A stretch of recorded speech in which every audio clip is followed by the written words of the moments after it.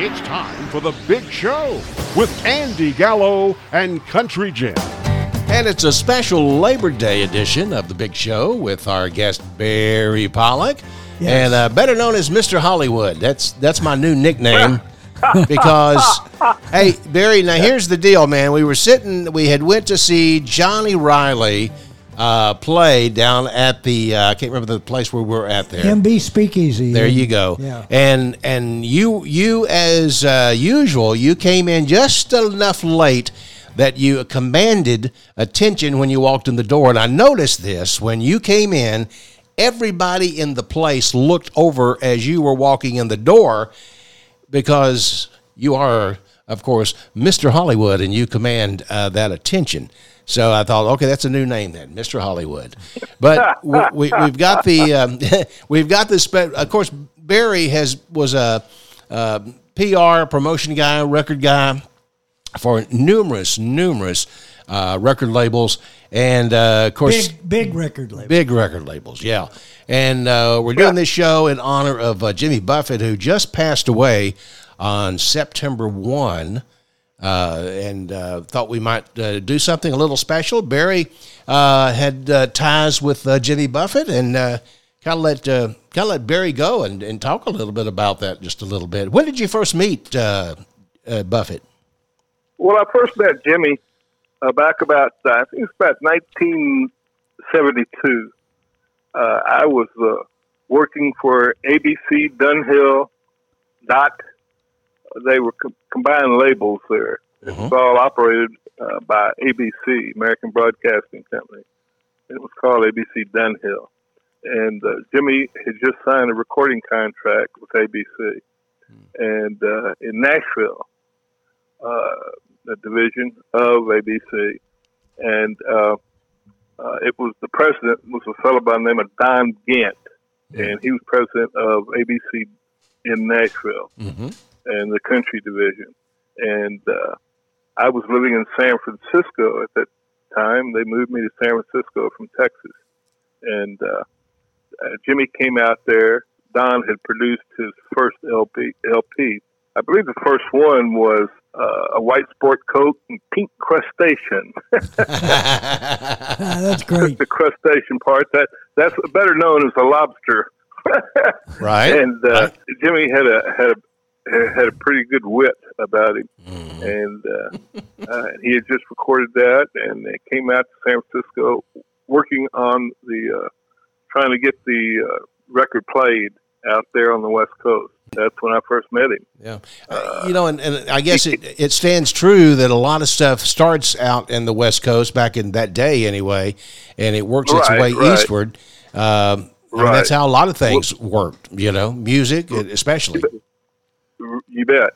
And everybody, all the major labels, even, had offices out there. They had one in San Francisco and, of course, Los Angeles. Yeah. So, Barry, he recorded in Nashville, but they did not view him as a Nashville country artist, right? Or did they? No. They back then, that's we had what they called FM stations, and on FM, and that was a kind of free-form radio. Yeah, and they played everything from all the blues acts, all the they were kind of like almost like in folk music. That's what they and they didn't know how to promote.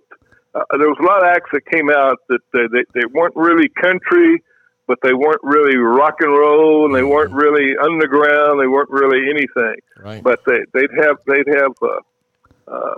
FM stations would have like a one DJ a day, or maybe two, that would go into that kind of music. Yeah. While Jimmy was there, I took him up to the big FM station in San Francisco. It was called KSAN FM, and it was run by a guy that was well known in that industry of the radio, Tom Donahoe. And I took him up to the station. There was something really funny that happened at that particular time. I took him up to the station, and introduced him and took his new album. And of course, they'd play a cut or two off that album every time. And Jimmy took his guitar with him. And there was a DJ, a lady by the name of Bonnie Simmons, who was the music director of the station. And she played a couple of his cuts off his new album. And while he was there, they had another visitor, a guy named Gary Blakely or something, that was in the group America. Oh, yeah. Yeah. And they sang a couple of duets while they were up there. Oh, wow. That's it was pretty cool. interesting. Yeah. They did an America song together, and they did one of Buffett songs together. Oh, wow. Do you remember some songs that were on that first album? Yeah, there was a song called "Pencil Thin Mustache." Wow. That got a lot of airplay. Mm-hmm. And there was "They Don't Dance Like Carmen No More." It was a song that Jimmy had, and Jimmy had quite a wit about him. And what he had done was his first albums. He wrote songs that were identified to people, and that everybody loved, and made them smile and made them laugh. And he had quite a wit about him. Yeah, and that was kind of his forte from the very beginning. Was the clever, lyrics. He did a grapefruit, juicy fruit was a song on there that he wrote, and he later it was kind of interesting, Well, and he kept up that theme as time went along. I mean, Margaritaville, that's kind of a playoff of. Sure. That, and sure. Of course, Cheeseburger in Paradise, Paradise, you bet. And all those old songs. Mm-hmm. He and that later filled the well with material that everybody loved, and things that people grew up with, mm-hmm. and it made people smile, and that's the key to all his success. Yeah. And Barry, that was your division of ABC right? You weren't. At that time, right. I wasn't a specific. Back then, promotion people, they handled all types of music. Yeah. It's whatever they came out with. They didn't have a specialty person for it. They didn't have an R&B person. Mm-hmm. They didn't have a country person. Right. They didn't have a pop person. You did it all. Right. Yeah. Well, you went to all the stations. Here's something interesting about Jimmy Buffett, especially Margaritaville. And come Monday, those two, we played those on country radio back in the late 70s. And Margaritaville came out in 77. I got on radio about 79. We were still playing that. Come Monday, we played that. And, we played... While Jimmy was in the Bay Area there of San Francisco... He was staying with you? Yes, correct. And he finished off the lyrics to Come Monday. He stayed at my house for 4 or 5 days. Back in those days, artists did that. Mm. To save money, Mm-hmm. and didn't have to spend all the money that was in their budget on things like that. They would stay at the promo guy's house, and he did. He finished up writing Come Monday at my house. You know what? Why don't we play that right now? I think that would be a good one to kind of to play at this time. Come Monday. That's great. Yeah, I'd like to hear it. Here it is, man. Heading up to San Francisco for the Labor Day weekend show. I got my hush puppies on. I guess I never was meant for glitter rock and roll. And honey, I didn't know that I'd be missing you so. Come Monday, it'll be alright. Come Monday, I'll be holding you tight. I spent 4 lonely days in a brown LA haze, and I just want you back by my side. Yes, it's been quite a summer, rent-a-cars and westbound trains, and now you're off on vacation. Something you tried to explain, and darling, it's I love you so. That's the reason I just let you go. Come Monday, it'll be alright. Come Monday, I'll be holding you tight. I spent 4 lonely days in a brown LA haze, and I just want you back by my side. I can't help it, honey, you're that much a part of me now. Remember that night in Montana when we said there'd be no room for doubt.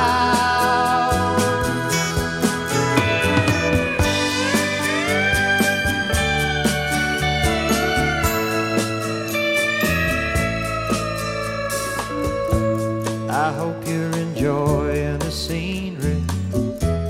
I know that it's pretty up there. We can go hiking on Tuesday. With you I'd walk anywhere. California has worn me quite thin. I just can't wait to see you again. Come Monday, it'll be alright. Come Monday, I'll be holding you tight. I spent 4 lonely days in a brown LA haze, and I just want you back by my side. I spent 4 lonely days in a brown LA haze, and I just want you back by my side. That's Jim Buffett on The Big Show and Come Monday. Barry Pollock is our guest, and just talking about Jimmy's life and the times out in San Francisco with where he stayed with you, right, Barry? That's correct. And I've got a funny story to tell you, an interesting story anyway, about Come Monday. He was singing about San Francisco and being in San Francisco, and the big pop station out there, KFRC, never played Come Monday. Wow. Even though it made the top 10 on the pop chart. And what was the reason, or did they have a reason? The reason, it was programmed by a fella by the name of Paul Drew. And he programmed all these stations, all over the country, and it was a big hit for him in other stations, like KHJ in Los Angeles, and CKLW in Detroit. And but he never would let them play Come Monday. Wow. And he even mentioned San Francisco in the record because it was. He thought it was a lot like, and the whole organization thought it was a lot like a popular song at that time. Please Come to Boston. Oh yes, I see. By David Loggins. Yes. Yeah. It was too much like they were too much alike. Right. He wouldn't. They wouldn't play it. Well, now, when he was out there at your place, did he have a love interest? Did he have a wife or girlfriend? Well, yeah. Well, he came back a year or so later from that time, and he brought a lady with him, and he called her Miss Jane, and that's right before he released it, and that's who he wrote "Come Monday" for. Oh, okay. And he wrote another song about that. What is it? Something about Livingston, Montana. Oh, yeah. Yeah, I remember that. And he spent a lot of time in that whole area, Montana and California. And so what was, or did he ever say to you, you know, Barry, I think I'm going to go to Florida and hang out around the Keys? Did he ever say that to you? He had started out there long before he came to California. Okay. And he came to California just on strictly business. He came one time and was playing clubs, and there was one club that he would play outside of San Francisco that was called the Lion's Share. And in San Anselmo, California, which was north of San Francisco, in the middle of no place, in the beaches. And the first time I went out there and saw him, there wasn't 20, 30 people in the whole audience. And he would play solo. He didn't have a band. He would use the phrase. He always had in his mind that his band was going to be called the Coral Reefers, and that's what he named them. But he would sit there and play. and sing his songs and say, "Take it away, Coral Reefers," and it would be him strumming the guitar. Oh wow! And then later he came up with a harmonica player, right? And he had a harmonica player. It was just they play as a duo, him and his harmonica player. Wow. Well, now this thing about him and boats and the coast. He grew up on the Gulf Coast, right? Yes, he's originally from. If my memory doesn't fail me, he's originally from Pascagoula, Mississippi. Yeah, that's right on the coast, and near Mobile. Yeah, and that's how he got down there. And he lived in. He stayed in Mobile for his early years, and played a lot of places there. And he was quite a person, a music person who grew up playing on the streets of all these places that he lived. And he ended up from Mobile, he ended up in New Orleans. Wow. And just like a lot of other people, just like a new country star by the name of Charlie Crockett did the same thing. He played in the streets of New Orleans. And you start out playing, they wouldn't even let you on Bourbon Street to start off with playing. You had to start off of Royal or one of those streets. Right. Yeah. Off of Bourbon Street, and pick you a club and start playing, and play with. You'd learn to play with whoever was out there playing, and that's so many people got started that way. And then you made it into the actual clubs, and they'd actually pay you to play there, and also tip you to come in there and play. But and that's where Jimmy got started. He did have a college education, right? Yes, he once again, I'll try to remember all this, and I learned that from him. He started, I think, in Auburn University, and didn't last very long at all. And then he went to Pearl, Mississippi. He went to a junior college there in Pearl, I think it was, and ended up in Southern Mississippi, which he later graduated from. He was a graduate of Southern Mississippi. So I've always wanted to know, and maybe you know this, or maybe you've got some feelings on this, but the parrot head phenomenon, was that something he did, actually, or was that the fans that became? Yeah, it was actually somebody who did it that came up with it, because Jimmy was quite the shrewd businessman, and later became just a self-made conglomerate. Well, they say estimated his wealth to be $1 billion. Wow. When he passed away. So he got involved with so many, with casinos, hotels. Yeah. He had just formed a senior living conglomerate. Wow. It's going to be all over the country. But that's also from his fan base. His fan base, his music really attracted the baby boomer crowd. And they showed up. And people would start showing up wearing their Hawaiian shirts and their flip-flops. Right. And they'd put they'd even carry around parrots on their shoulders. And on their hats, they'd have parrots. Right. And that's where somebody, if I'm not mistaken, somebody in his band came up with that idea. Wow. And it was kind of a takeoff on the Grateful Dead, with Deadhead, that would travel all over the country. And Jimmy, being such a shrewd businessman, they really pushed that thing, that idea. Yeah. And that's where the parrot head came from. Well, it definitely stuck. And he had followers. He had large parrot head following around the Houston area. He'd play out the Woodlands, Cynthia Woods Pavilion out there, and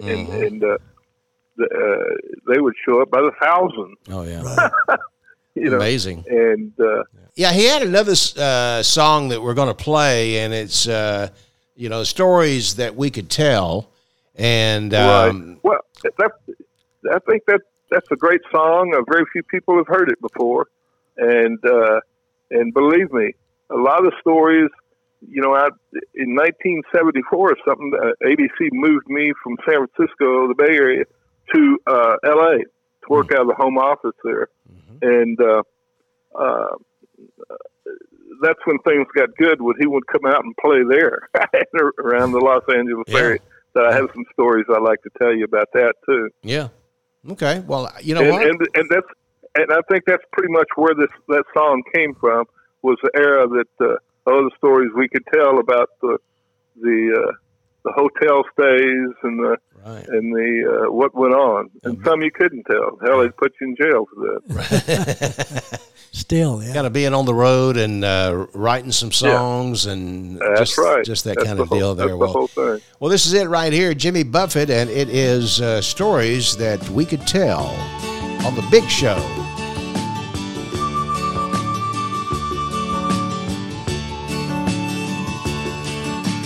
Talking to myself again, wondering if this traveling is good. Is there something else to doing we'd be doing if we could? But all the stories we could tell, if it all blows up and goes to hell, I wish that we could sit upon a bed in some motel, listen to the stories we could tell. Stared at that guitar in that museum in Tennessee, name played on the glass brought back 20 melodies, scars upon the face told of all the times he fell, singing all the stories he could tell. All the stories he could tell. And I bet you it still rings like a bell. I wish that we could sit upon a bed in some motel, listen to the stories it could tell.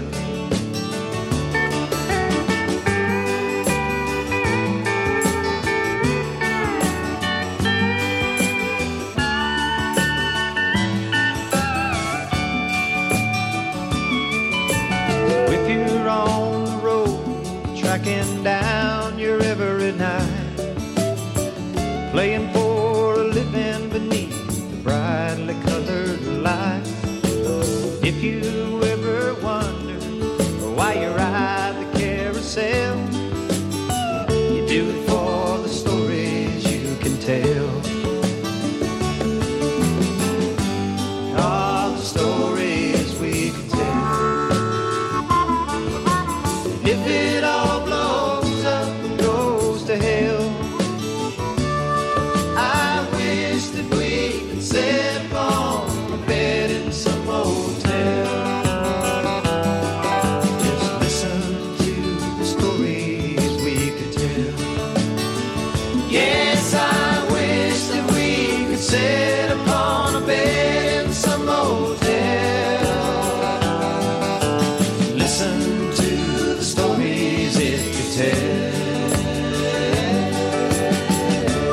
That's Jimmy Buffett and the stories that we could tell on the Big Show. We got Barry Pollock with us here, and just talking about Jimmy Buffett's life a little bit, his music and everything. Well, you know, I'm ad-libbing all this stuff, so it's sometimes it all gets mixed up, you know, and It's all right. what Jim will tell you about that, Yeah. and especially when you become a little older, Yeah. and like I said, about 74 they moved me to L.A., and Jimmy had gotten to be big buddies with Jerry Jeff Walker and the Los Gonzo Band and all Gary P. Nunn and all those guys. And he really became involved. He admired those guys, admired Jerry Jeff, and how Jerry had, the money he had made from Bojangles, Mr. Bojangles, he spent it. He spent it as fast as those checks, mailbox money would come in, and he'd blow through it, you know. Right. And there was a period of time when Jimmy followed him to Austin and lived up there in Austin. Would stay at Jerry Jeff's house, and they later, Jerry Jeff ended up moving to the Caribbean, Or is that the Caribbean? Some people call it the Caribbean. Some people call it the Caribbean. I don't know. Kind of like potato patata. Yes, and tomato and mater, It all depends on where you put the emphasis. That there could you be go. it That's very what much. I think. Yeah. But they were staunch friends. Of course, Jerry Jeff passed away here quite a while ago. And something was very interesting. They both lived their lives very similar. Jerry Jeff, after he became popular and everything, fell in love with a young lady, and she straightened his life up. And what happened to Jimmy was basically the same thing. He was first married to a gal that he had met while he was in New Orleans, somewhere down there, and down south someplace. And that's Miss Jane that he had brought to San Francisco with him, who was a model and did very well for herself. And so they got divorced when they were both quite young in the 70s. And then they didn't remarry. I don't think till it was about 91 or something when they remarried. Wow. And she had straightened her life up, and she straightened Jimmy up. Oh, wow, that's cool. Hey, let's talk a little bit about they came out with the cause of his death. Do you know a little bit about what the cancer that he had, or do you know anything about that? Yeah, from what I understand, it was lymphoma. And that cancer of the skin, and it was a very aggressive form of it. Yeah. Now, did he live? Did he live down in the Keys for a while? Yes, that's correct. Yes, he lived wherever there was water. He loved that. And what I failed to mention earlier was the idea after ABC moved me to L.A., and then he'd come to L.A. and he'd play out there. There was he'd play anywhere, either the Palomino, which is a country club, or the Roxy in Hollywood, Sunset Boulevard. And I've got a funny story to tell you about that. While he was playing, he had come out and his stuff was starting to get real popular. And a good friend of mine, we worked together at ABC Dunhill. His name was Bobby Applegate. He's Christina's Applegate's daddy. Wow. And the movie star and the actress. And Bobby had lined up a gal to dress up and a model to dress up like Carmen Miranda. Who Jimmy had written a song, They Don't Dance Like Carmen, and she was anymore. And she was Carmen Miranda was a famous like an island Cuban kind of lady, and she would dress very provocative and with fruit on top of her head. Yeah. I remember that. And had bananas and all the stuff that piled up. And while Jimmy was doing this at the Roxy, here comes, it looks like Carmen Miranda, this model dressed up like Carmen Miranda, down through the tables to the stage, and he just cracked up. He thought that was the funniest thing he'd ever seen in his life. And that was another story. Bobby and I we planned. Jimmy wanted to see the sunrise in California on the ocean, go to the beach. So at that time, I had like a 1971 VW convertible. And when the the show was all over, we piled in that thing and drove down to the beach from Hollywood and watched the sun come up. The three of us, Bobby, myself, and Jimmy Buffett. Hey, Barry, let me ask you what he was like personally, sitting there on your couch. He was everything that he sang about. He was a very, very, at that time, very nice guy. And and that's what helped make him so popular, in my opinion anyway. He didn't, all the girls liked him, of course, but all the boys did too. All the young guys did too, because he wasn't threatening to them. He wasn't he was a rather small guy, cute, and he wasn't the best croner. He wasn't the best singer out there, and he wasn't the best musician, guitar picker or anything. He knew how to attract the audience, right? And ABC was looking for somebody like that. They had just had who got killed, a guy by the name of Jim Croce. Oh yeah. Oh yeah. That's a whole nother subject, you know. Yeah. But they were looking for somebody to take the place of Jim Croce on the label, and at that time, the president of ABC, the country division, produced his album, and that's why he had great pickers, all the best Nashville had to offer on his first 3 or 4 CDs. Wow. And that's when I always felt Jimmy was the best. It was like one-on-one with the audience. He was always one-on-one with the audience. And then with the Parrot Head sensation and all this, it became so popular that he would start playing. You know, he started out playing by himself. He ended up playing with an orchestra almost. Right. You know, he had backup singers, and horn sections, Right. and all that. You know, when he showed up to play at the Woodlands, he'd have all that.